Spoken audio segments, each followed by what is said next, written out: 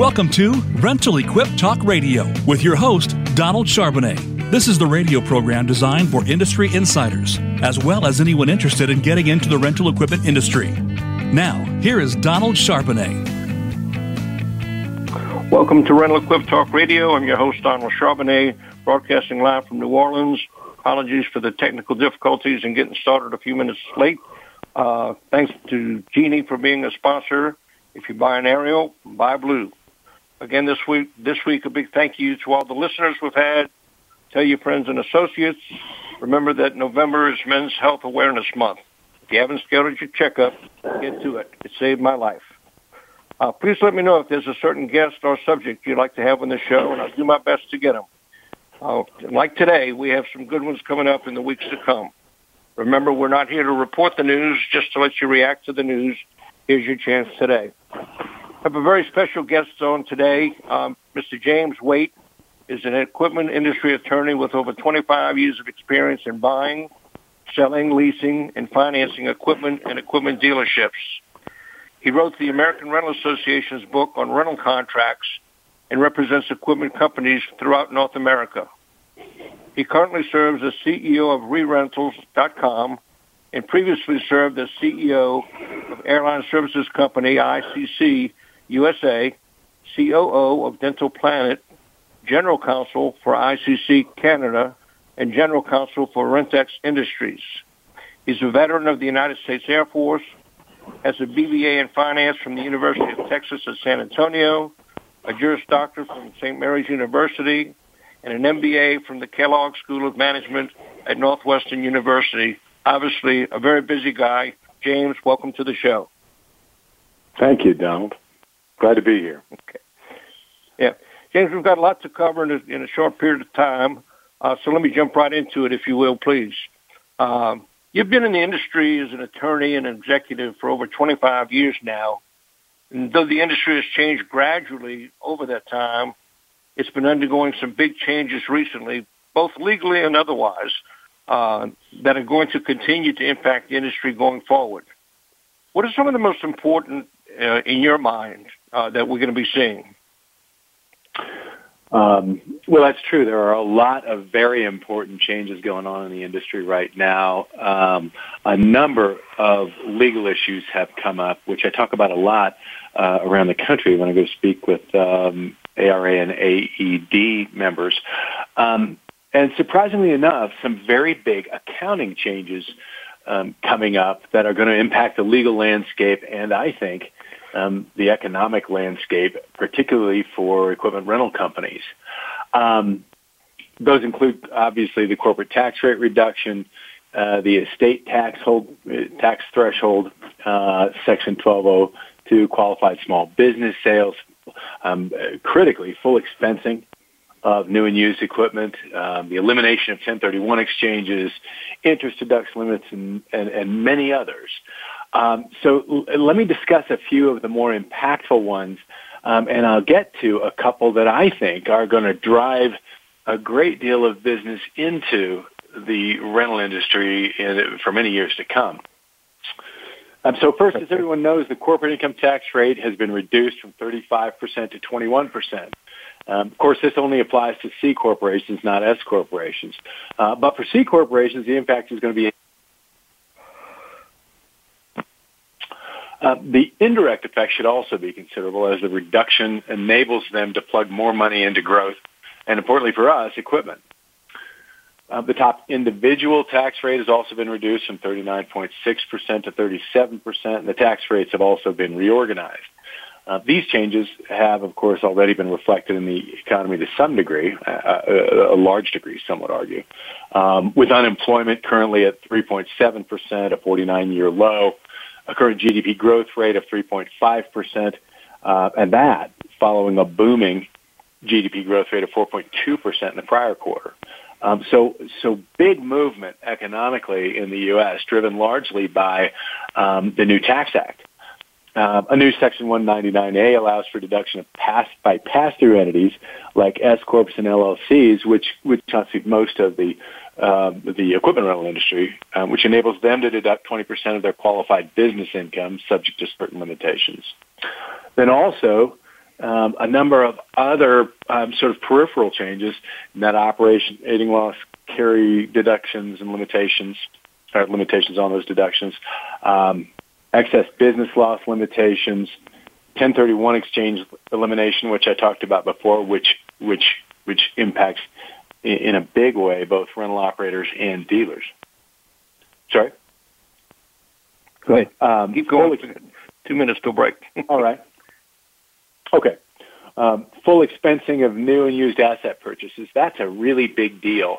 As a counterbalance to losing 1031 exchanges, you can now buy new and used equipment and expense it fully, and then doubling of the estate tax exemption to $22.4 million. So for those selling off their businesses and retiring, those two last changes are going to be huge. Again, full expensing on the sales side, so buyers can buy your equipment now and expense it fully, big tax write-off, and doubling of your own estate tax exemption if you're selling off and retiring. That's a big number for you. But that's far from the end of the story. In fact, there are two changes coming up that I think are going to drive business into the rental industry. So we'll talk about that more when we come back, because I think the impact on rental companies is going to be dramatic. Okay.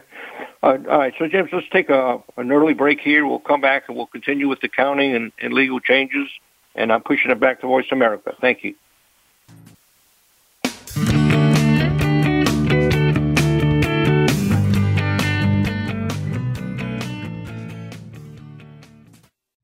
Genie Genuine Parts undergo testing on long-term durability and reliability, which means higher equipment resale values and warranties for you. You don't want to waste time and money on generic parts or even counterfeit parts, especially in the long run. Genie Genuine Parts are factory fitted and field tested to the highest of standards, which means more machine uptime. We also have free ground freight on orders of $750 or more from our 2-parts warehouses. Go to genielift.com to find out more. Genie Aerial Pros is one of the most comprehensive industry websites focused on safety and standards, service, and new products and applications. The Genie Aerial Pros site features experts in aerial and rental markets with 5 decades of experience and shared knowledge. You'll also get information on upcoming industry and company events, videos, training, and more.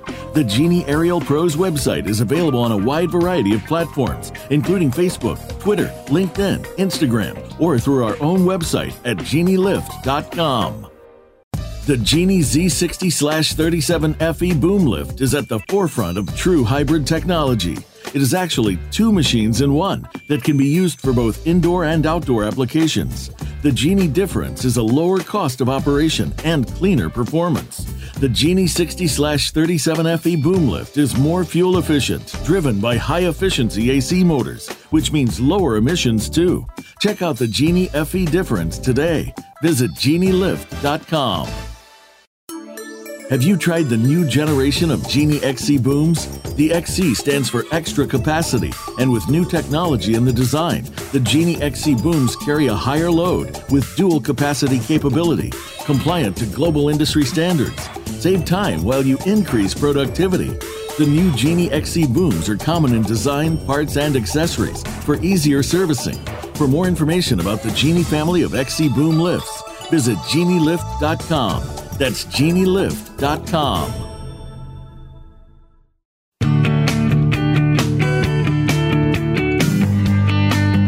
This is Rental Equip Talk Radio with Donald Charbonnet. If you have a question or comment about the program, please send an email to rentalequiptalkradio@gmail.com. That's rentalequiptalkradio@gmail.com. Now, back to this week's program. And we're back talking with James Waite this morning. He is, in my opinion, one of the top equipment industry attorneys in the country. James, we were just talking about some accounting changes and about to discuss some legal changes, so I'll put it back to you. Okay, thank you. All right, where we were headed was moving to 2 of what I think are going to be critical tax and accounting changes going forward that are going to drive short-term equipment rentals far into the future. The first is a change to generally accepted accounting principles, or GAAP. And that is leases of more than a year will have to now be reflected on a company's balance sheet. That means that companies who used to use finance leases in order to get assets off their balance sheets and, of course, make reporting metrics like return on assets look better will now have to show those assets on their books. That takes a major element of value off the table for finance lessees, which should compel many to consider short-term leases, that is, under 12 months, which do not have to be reflected on their balance sheets, even under the new rules going forward. The result is this. That should push more business into the short-term rental market, where rental expense can still be 100% deducted as a top-line expense and not shown on a company's books as a depreciable asset. That change becomes effective for public companies on December 15th of this year and for all other organizations on December 15th of 2019. Secondly, as I touched on just a moment ago, long-term or finance leases, those of a year or more, are accounted for like loans. That means that the interest a lessee pays has historically been deductible as interest expense. However, with this new change in the Internal Revenue Code, and that's Section 163J, there will now be limitations on deducting the interest companies pay on those long-term finance leases, subject to a few exceptions, of course. The limitation will now be 30% of their taxable income. The remainder of the deduction can be carried forward indefinitely, but for now, it will be critically limited to 30% of their taxable income. That's going to take a great deal of the value out of buying and financing equipment via finance lease. Now, that limitation doesn't apply to companies that have gross receipts of less than $25 million for the immediately preceding 3 years. But that still leaves many, or perhaps most, large construction contractors subject to this rule. They're going to have a critical limitation on the interest they can deduct every year. So what are they going to do? How are they going to respond to this? My guess is they will switch to short-term rentals. That, again, can simply be 100% deducted off of their top line.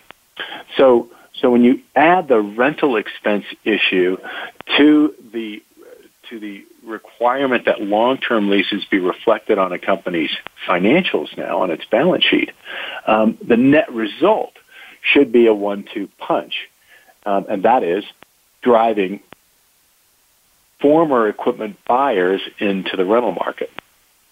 So those are the big tax issues that I see coming up, and what I see the ultimate effect being is very, very positive for the equipment rental industry.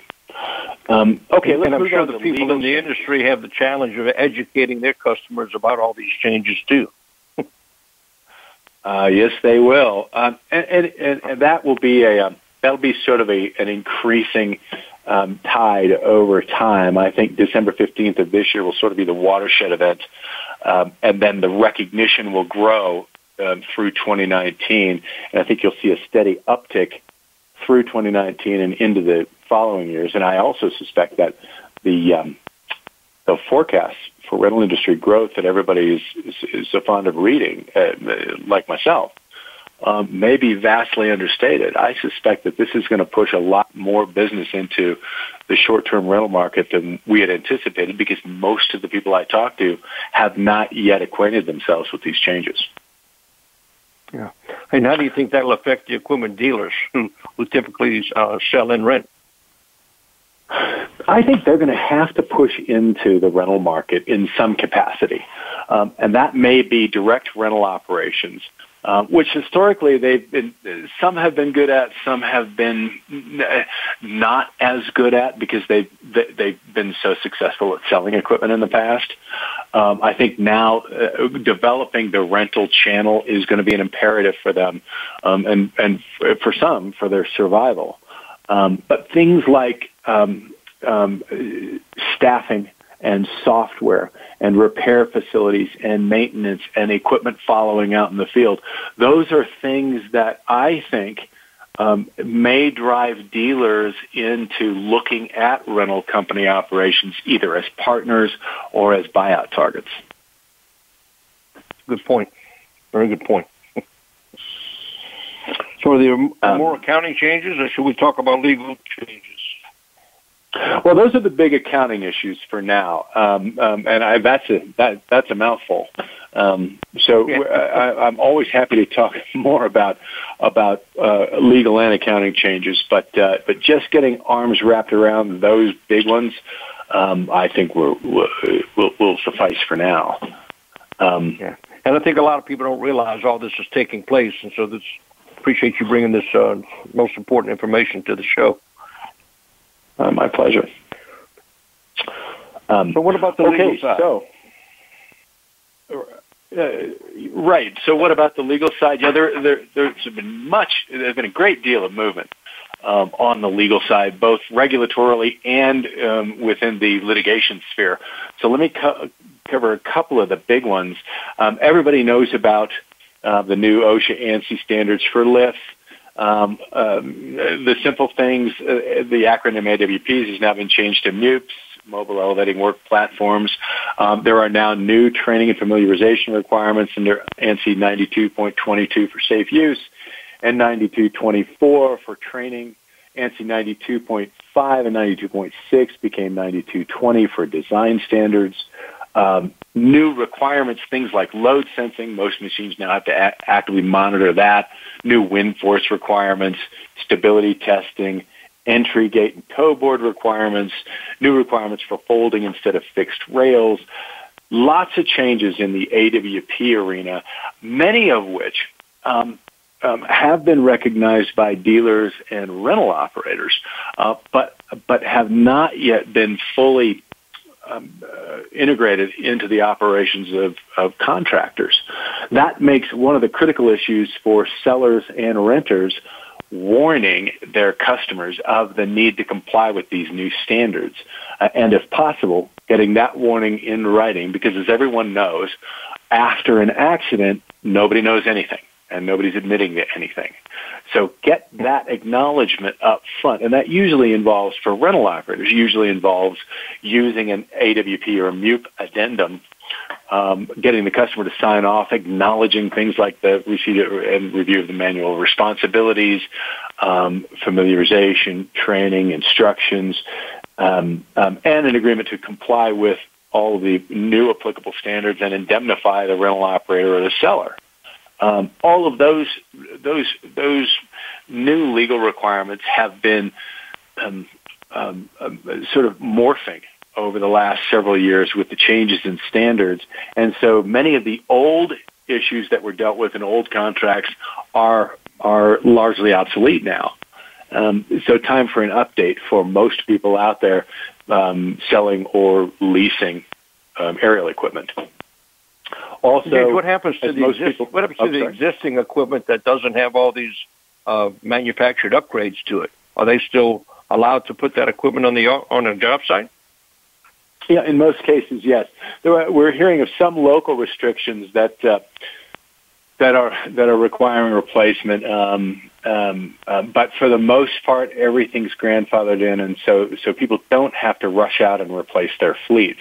Now, that actually raises another issue. Many of those grandfathering issues come up in lots of different regulatory capacities, and I'm thinking of Tier 4, where same thing. New Tier 4 is being sold all over the country now. There were no prior tiers available new, but that doesn't mean everyone has to dispose of their old fleets unless they're in certain non-attainment areas. California being rife with those. So if you're in a non-attainment area or some specialized local use area, you may not be able to use older equipment, but for the large portion of the rest of the country, Tier 3, Tier 2 is still usable. Okay. Okay, so other new issues, obviously new OSHA silica dust rules. The big issue there, again, is warning your customers of the change because the permissible exposure limits have been reduced to 20% of what they were previously.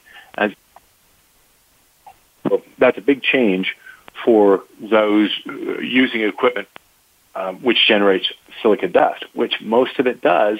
They need to be wearing masks. You need to have stickers on your equipment, and you need to be warning your customers that this piece of equipment may throw off silica dust, because you can be sued not only by the customer who uses it, but by anybody who uses it underneath that customer. And I'm thinking of contractors, employees, people who might borrow the equipment or have the equipment loaned to them, and even their family members and bystanders can sue for what becomes silicosis or lung cancer. So again, the critical issue is to warn people properly and make sure they acknowledge receiving the warnings, and that includes everybody from your customer, users, all the way down the chain. New stalking laws for telematics, that's a big one. A case came up in Oklahoma that sort of started this ball rolling. If you put telematics on your equipment, there are laws that nobody anticipated would apply to telematics to begin with, but are now saying you cannot put telematics on your equipment without the customer's written consent. Put that in your contract if you're running equipment with telematics on it. And there's several other laws and lawsuits that we can talk about momentarily when we have an opportunity to delve further into this topic. Mm-hmm. And theft of services, let's hit that before we go to a break. Absolutely. So theft of services has become a big issue, and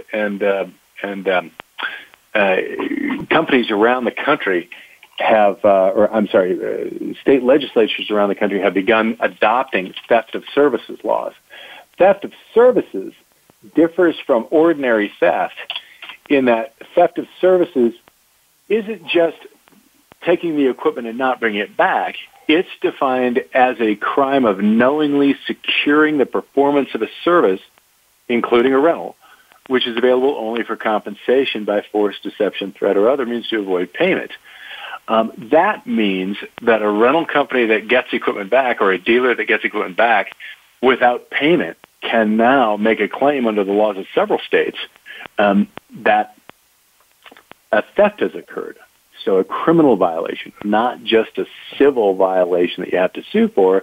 You can actually, under a criminal law, go to the police, get your equipment back, and have the police help you collect the unpaid rent. Okay, well, let's pick that up when we come back from the break, if we could, because that's an important subject. Back to you, Voice America.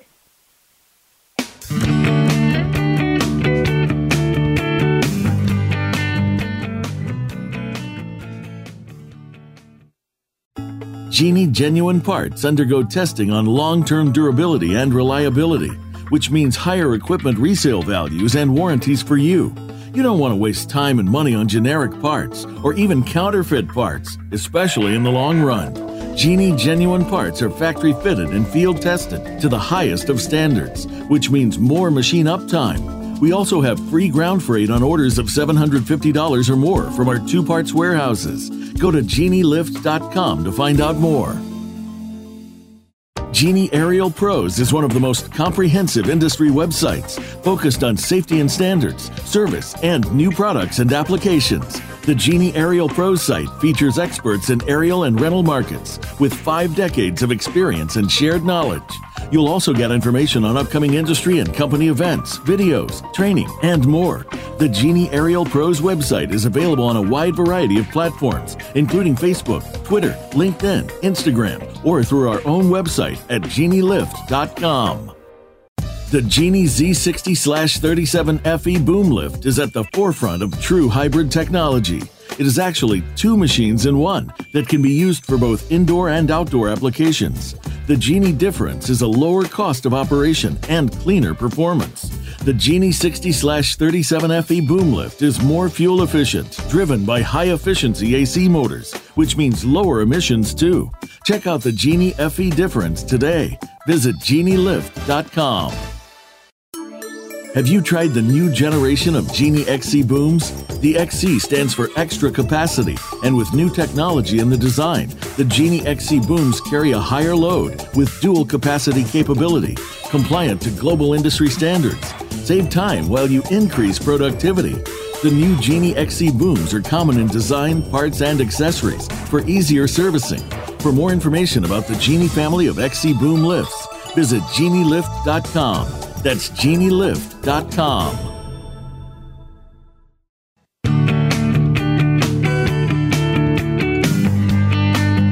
This is Rental Equip Talk Radio with Donald Charbonnet. If you have a question or comment about the program, please send an email to rentalequiptalkradio@gmail.com. That's rentalequiptalkradio@gmail.com. Now, back to this week's program. And we're back with James Waite, one of the top equipment industry attorneys in the country.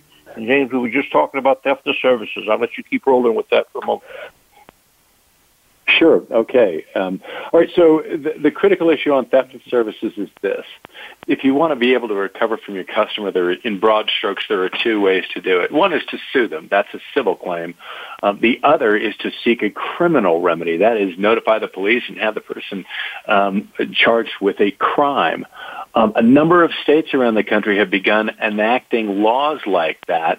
To list out a few: Alabama, Connecticut, Maryland, Ohio, Texas, Virginia, and just within the last 2 years, Illinois, Idaho, and Iowa, with a number of other states already having useful theft of services laws in the past: Arkansas, Georgia, Montana, New Hampshire, New Jersey, and others.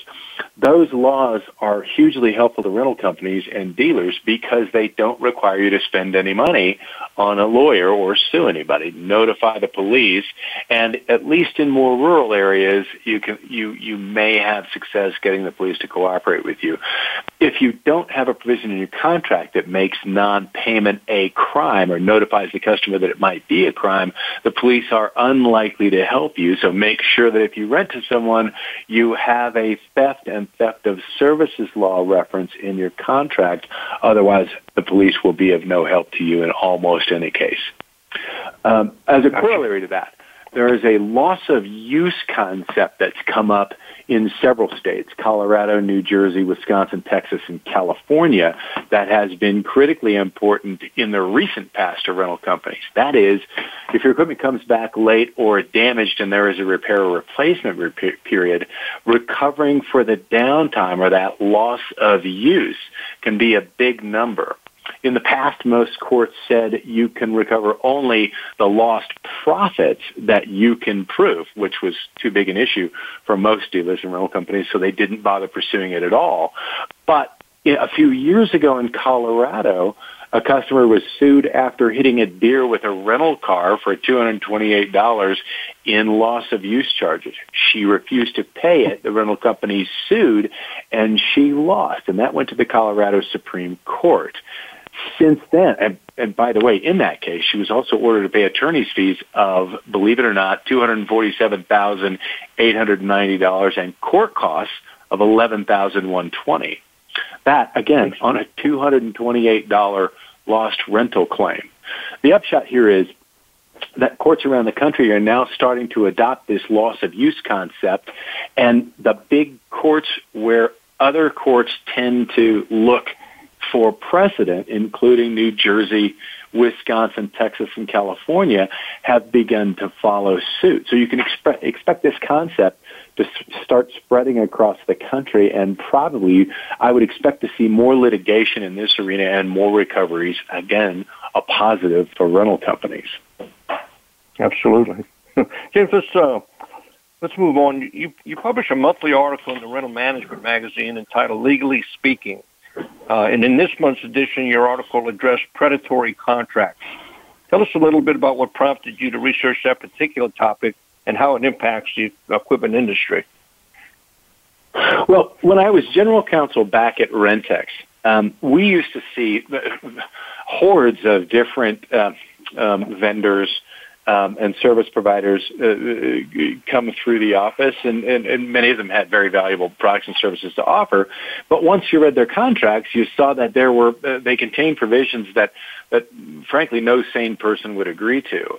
That seemed to level off and dissipate for a long time. But in the last few years, I've begun seeing more and more contracts with with what I would term predatory provisions come through my office. I'm getting more calls from clients throughout the country about contracts in tiny print that they've signed that contain provisions that come as a shock to them after the fact because they're so onerous and they're so obviously unfair to rental operators.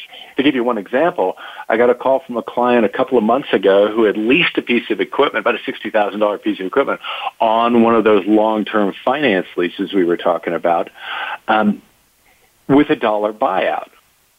The dollar buyout came up, and the customer thought, okay, I'll send my dollar in and I'll own the piece of equipment.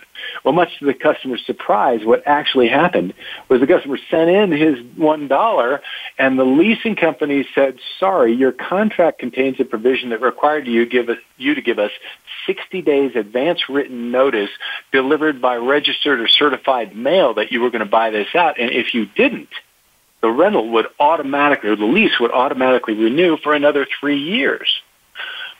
Oh, the upshot was the customer challenged it legally and lost. So depending on the court you're in, even though provisions like that sound completely crazy, in fact, there are courts around the country, depending on the jurisdiction, who may feel compelled to uphold those kind of provisions. And that's not the only industry I see this in. I've been just recently reviewing uniform contracts, cleaning service contracts, credit card machines, payroll services, phone system leases, and as I said, that equipment financing. These are big numbers.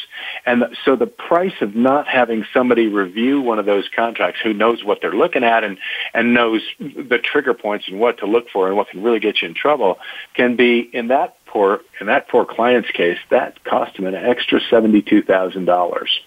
And there was no way for the client to get out of it. So the best advice I can give about predatory contracts is stop, read them carefully, and if you have any questions, call a lawyer, because some of these things look so innocuous and so benign and harmless, you'd never expect that when you sign up for something like a uniform contract or a cleaning service contract, that contract could contain a provision that extends it if you don't timely cancel it for another 2, 3, 5 years, and you wind up paying an extra $30,000, $50,000, $100,000. So be careful with these. And if you see automatic renewal prices and terms, it sounds like it's going to be more important to know the terms than the price. In some cases, sadly, it is. There are a couple of things that you can do, a couple of obvious signs up front, tactics to look out for. I mean, if you see a contract with big, bold print on the front, maybe half a page long, that shows just basic terms, amount financed, maybe the monthly charge, the names and addresses of the parties, and then lots of tiny legal print down below and maybe on a page or two following, watch out.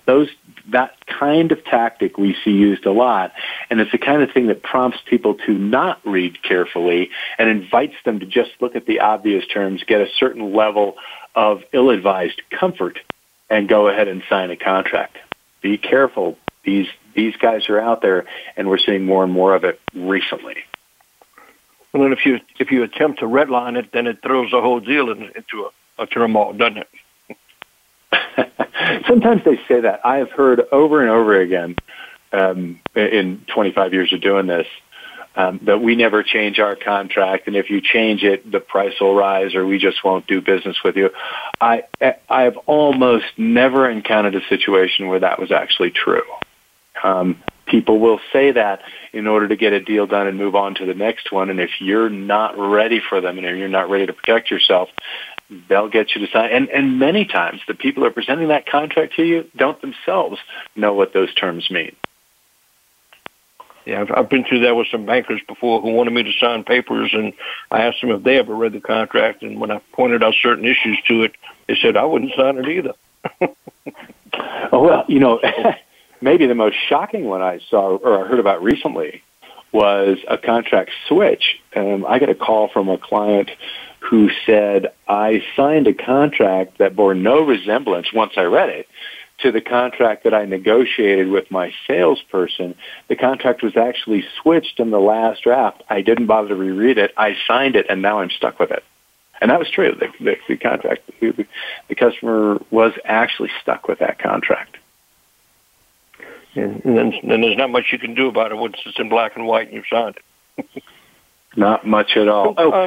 And one additional point about those contracts, many of them include personal guarantee language that say the obligations on this contract cut through your company's limited liability shield and obligate you individually and therefore your personal assets.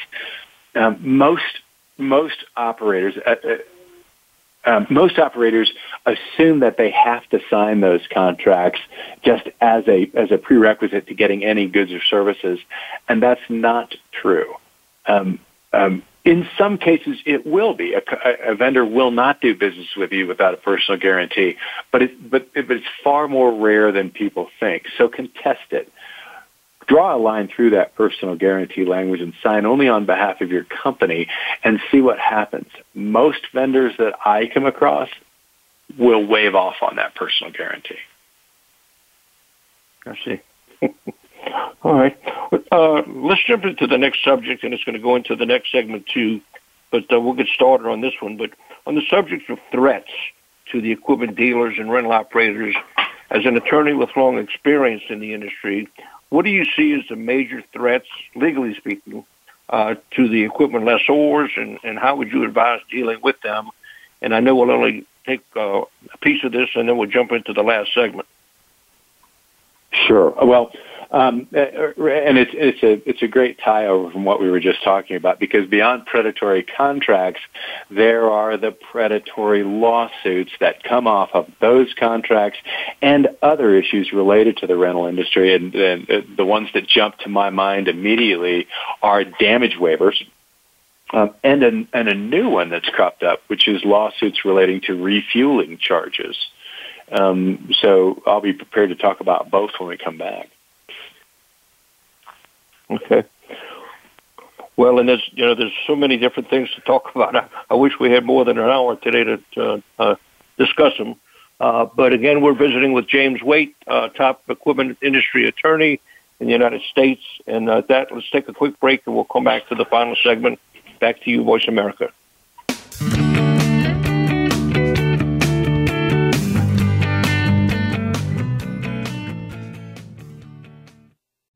Genie genuine parts undergo testing on long-term durability and reliability, which means higher equipment resale values and warranties for you. You don't want to waste time and money on generic parts or even counterfeit parts, especially in the long run. Genie genuine parts are factory fitted and field tested to the highest of standards, which means more machine uptime. We also have free ground freight on orders of $750 or more from our two-parts warehouses. Go to genielift.com to find out more. Genie Aerial Pros is one of the most comprehensive industry websites focused on safety and standards, service, and new products and applications. The Genie Aerial Pros site features experts in aerial and rental markets with 5 decades of experience and shared knowledge. You'll also get information on upcoming industry and company events, videos, training, and more. The Genie Aerial Pros website is available on a wide variety of platforms, including Facebook, Twitter, LinkedIn, Instagram, or through our own website at genielift.com. The Genie Z60/37FE boom lift is at the forefront of true hybrid technology. It is actually 2 machines in one that can be used for both indoor and outdoor applications. The Genie difference is a lower cost of operation and cleaner performance. The Genie 60/37FE boom lift is more fuel efficient, driven by high-efficiency AC motors, which means lower emissions too. Check out the Genie FE difference today. Visit genielift.com. Have you tried the new generation of Genie XC booms? The XC stands for extra capacity, and with new technology in the design, the Genie XC booms carry a higher load with dual capacity capability, compliant to global industry standards. Save time while you increase productivity. The new Genie XC booms are common in design, parts, and accessories for easier servicing. For more information about the Genie family of XC boom lifts, visit genielift.com. That's genielift.com.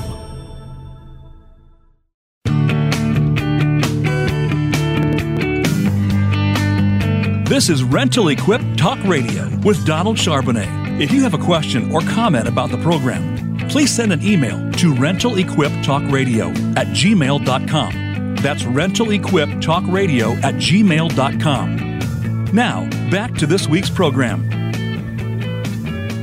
And again, we're visiting with James Wade, top equipment industry attorney in the United States.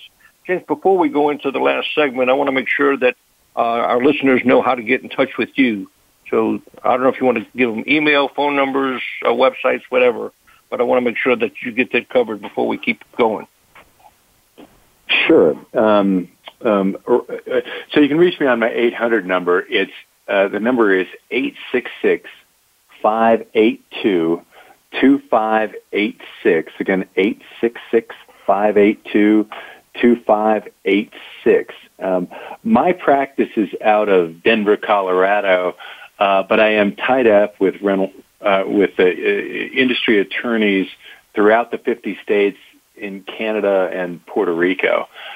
So we basically have boots on the ground type coverage throughout the U.S., Canada, Puerto Rico, and of course Alaska and Hawaii. So feel free to contact us if we can help on any of these issues. And is there a website that people can go to also, James?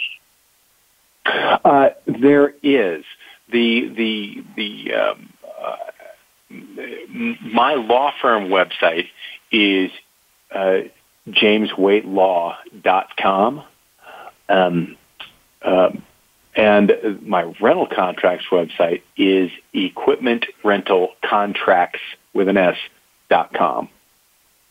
Either of those, through either of those, you can schedule an appointment with me. Okay, obviously it's just valuable information, and I hope the listeners will give you a call.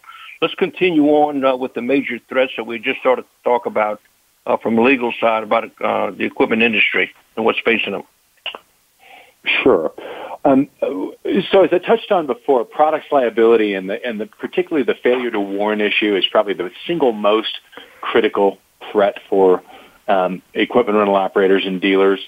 Products liability, as many people know, runs all the way up to the chain of distribution to the manufacturer and designer, and that includes dealers and rental companies and brokers and intermediaries and everyone in between. So, and what happens is they all wind up being held jointly and severally liable for those claims, meaning that if everyone else is bankrupt and the rental company or the dealer is the last person in the chain, they get 100% of the liability. Failure to warn, and that means for things like potential hazards associated with using lifts or silica dust coming off a piece of equipment or injuries associated with the use of a piece of equipment, all can result in product liability lawsuits against dealers and rental companies. So things to look out for and things to warn customers against are the potential injuries and damages associated with misusing or abusing equipment, again, throwing off silica dust, etc. So get stickers on your equipment and get provisions into your contracts that protect you from things like that and warn your customers, and you can cut off the vast majority of that potential liability. Separately, a couple of things I mentioned in the previous segment, these predatory lawsuits that have come up. Damage waiver lawsuits continue to be a major hamstring for the rental industry. Pretty much everybody remembers the old Hertz case from 2006. In that case, 746,000 plus class action plaintiffs sued Hertz, seeking tens of millions of dollars in damages for unfairly, they said, charging for and administering its damage waiver. Whether or not you believe the allegations were true, that case was ultimately settled for tens of millions of dollars was the word on the street. But the allegations in that case ran to things like failure to properly disclose damage waiver, failure to make it optional if the customer provided insurance, failure to disclose the charges themselves, failure to properly notify the customer of the exclusions and limitations of the damage waiver provision. So those things must be built into a contract and done so properly in order to properly protect rental operators. I was just looking recently at an advertisement from what appears to be a group of lawyers along the Eastern Seaboard who've set up an entire law firm with 3 locations just to pursue damage waiver claims, believe it or not. This advertisement invites people to investigate damage waiver claims, saying they are often charged, and these fees were charged exorbitantly and unfairly, and rarely do they, and this is a quote, rarely do these fees provide any benefit to the renter. They are there to boost the cost of the rental. So if you or a loved one has rented any kind of equipment and been charged a damage waiver, you may be entitled to compensation.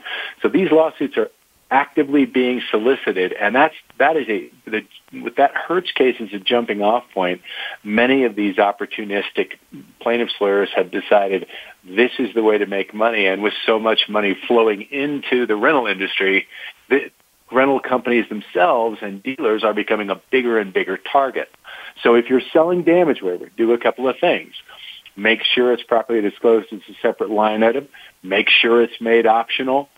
Make sure the exclusions and limitations are very specifically set out in your damage waiver provision, and ideally use a separate damage waiver guide, because doing that sets you up to defend yourself against one of these lawsuits by saying, we clearly and properly disclosed every nuance, every portion of this damage waiver. There is no way to claim against us that somehow we unfairly charged a damage waiver that wasn't properly disclosed to a customer.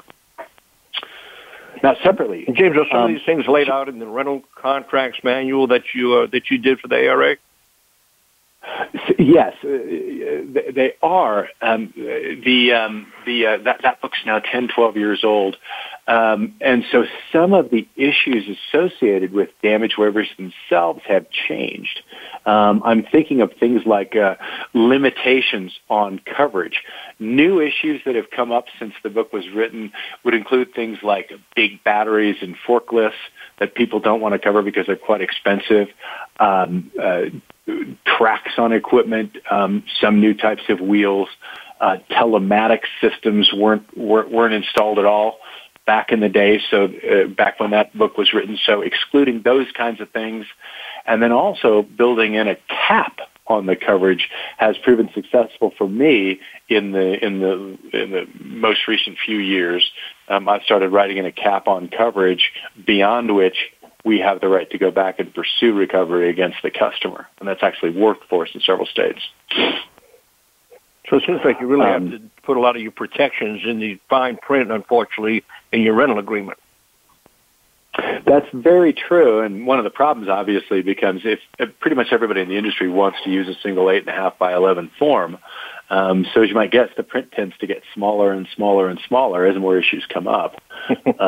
So refining those terms and getting them all in there, like the changes to the aerial lift requirements, have now become a real trick. So we're starting to pull some of these issues out where we see that they tend to generate large lawsuits and push them into addenda that help not only properly disclose it, but get enough language in there to adequately protect the rental company or the dealer, as it were. James, unfortunately, that's all the time that we have today, and I really want to thank you for being my guest, and hope you come back and join me again, because it seems like there's so much more to talk about in this industry.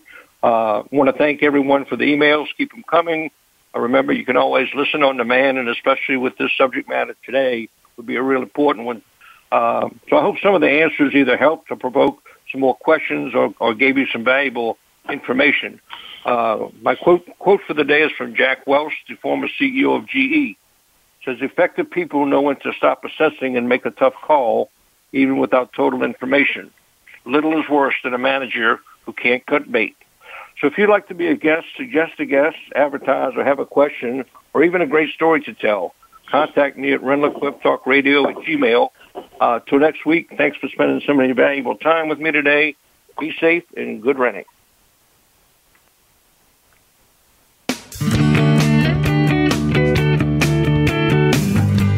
Thank you for tuning in to Rental Equip Talk Radio.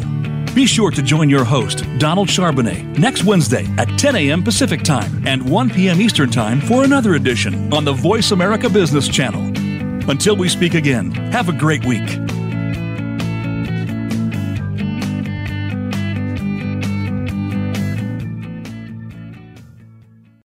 Genie genuine parts undergo testing on long-term durability and reliability, which means higher equipment resale values and warranties for you. You don't want to waste time and money on generic parts or even counterfeit parts, especially in the long run. Genie genuine parts are factory fitted and field tested to the highest of standards, which means more machine uptime. We also have free ground freight on orders of $750 or more from our 2-parts warehouses. Go to genielift.com to find out more. Genie Aerial Pros is one of the most comprehensive industry websites focused on safety and standards, service, and new products and applications. The Genie Aerial Pros site features experts in aerial and rental markets with 5 decades of experience and shared knowledge. You'll also get information on upcoming industry and company events, videos, training, and more. The Genie Aerial Pros website is available on a wide variety of platforms, including Facebook, Twitter, LinkedIn, Instagram, or through our own website at genielift.com. The Genie Z60/37FE boom lift is at the forefront of true hybrid technology. It is actually 2 machines in one that can be used for both indoor and outdoor applications. The Genie difference is a lower cost of operation and cleaner performance. The Genie 60/37FE boom lift is more fuel efficient, driven by high-efficiency AC motors, which means lower emissions too. Check out the Genie FE difference today. Visit genielift.com. Have you tried the new generation of Genie XC booms? The XC stands for extra capacity, and with new technology in the design, the Genie XC booms carry a higher load with dual capacity capability, compliant to global industry standards. Save time while you increase productivity. The new Genie XC booms are common in design, parts, and accessories for easier servicing. For more information about the Genie family of XC boom lifts, visit genielift.com. That's genielift.com.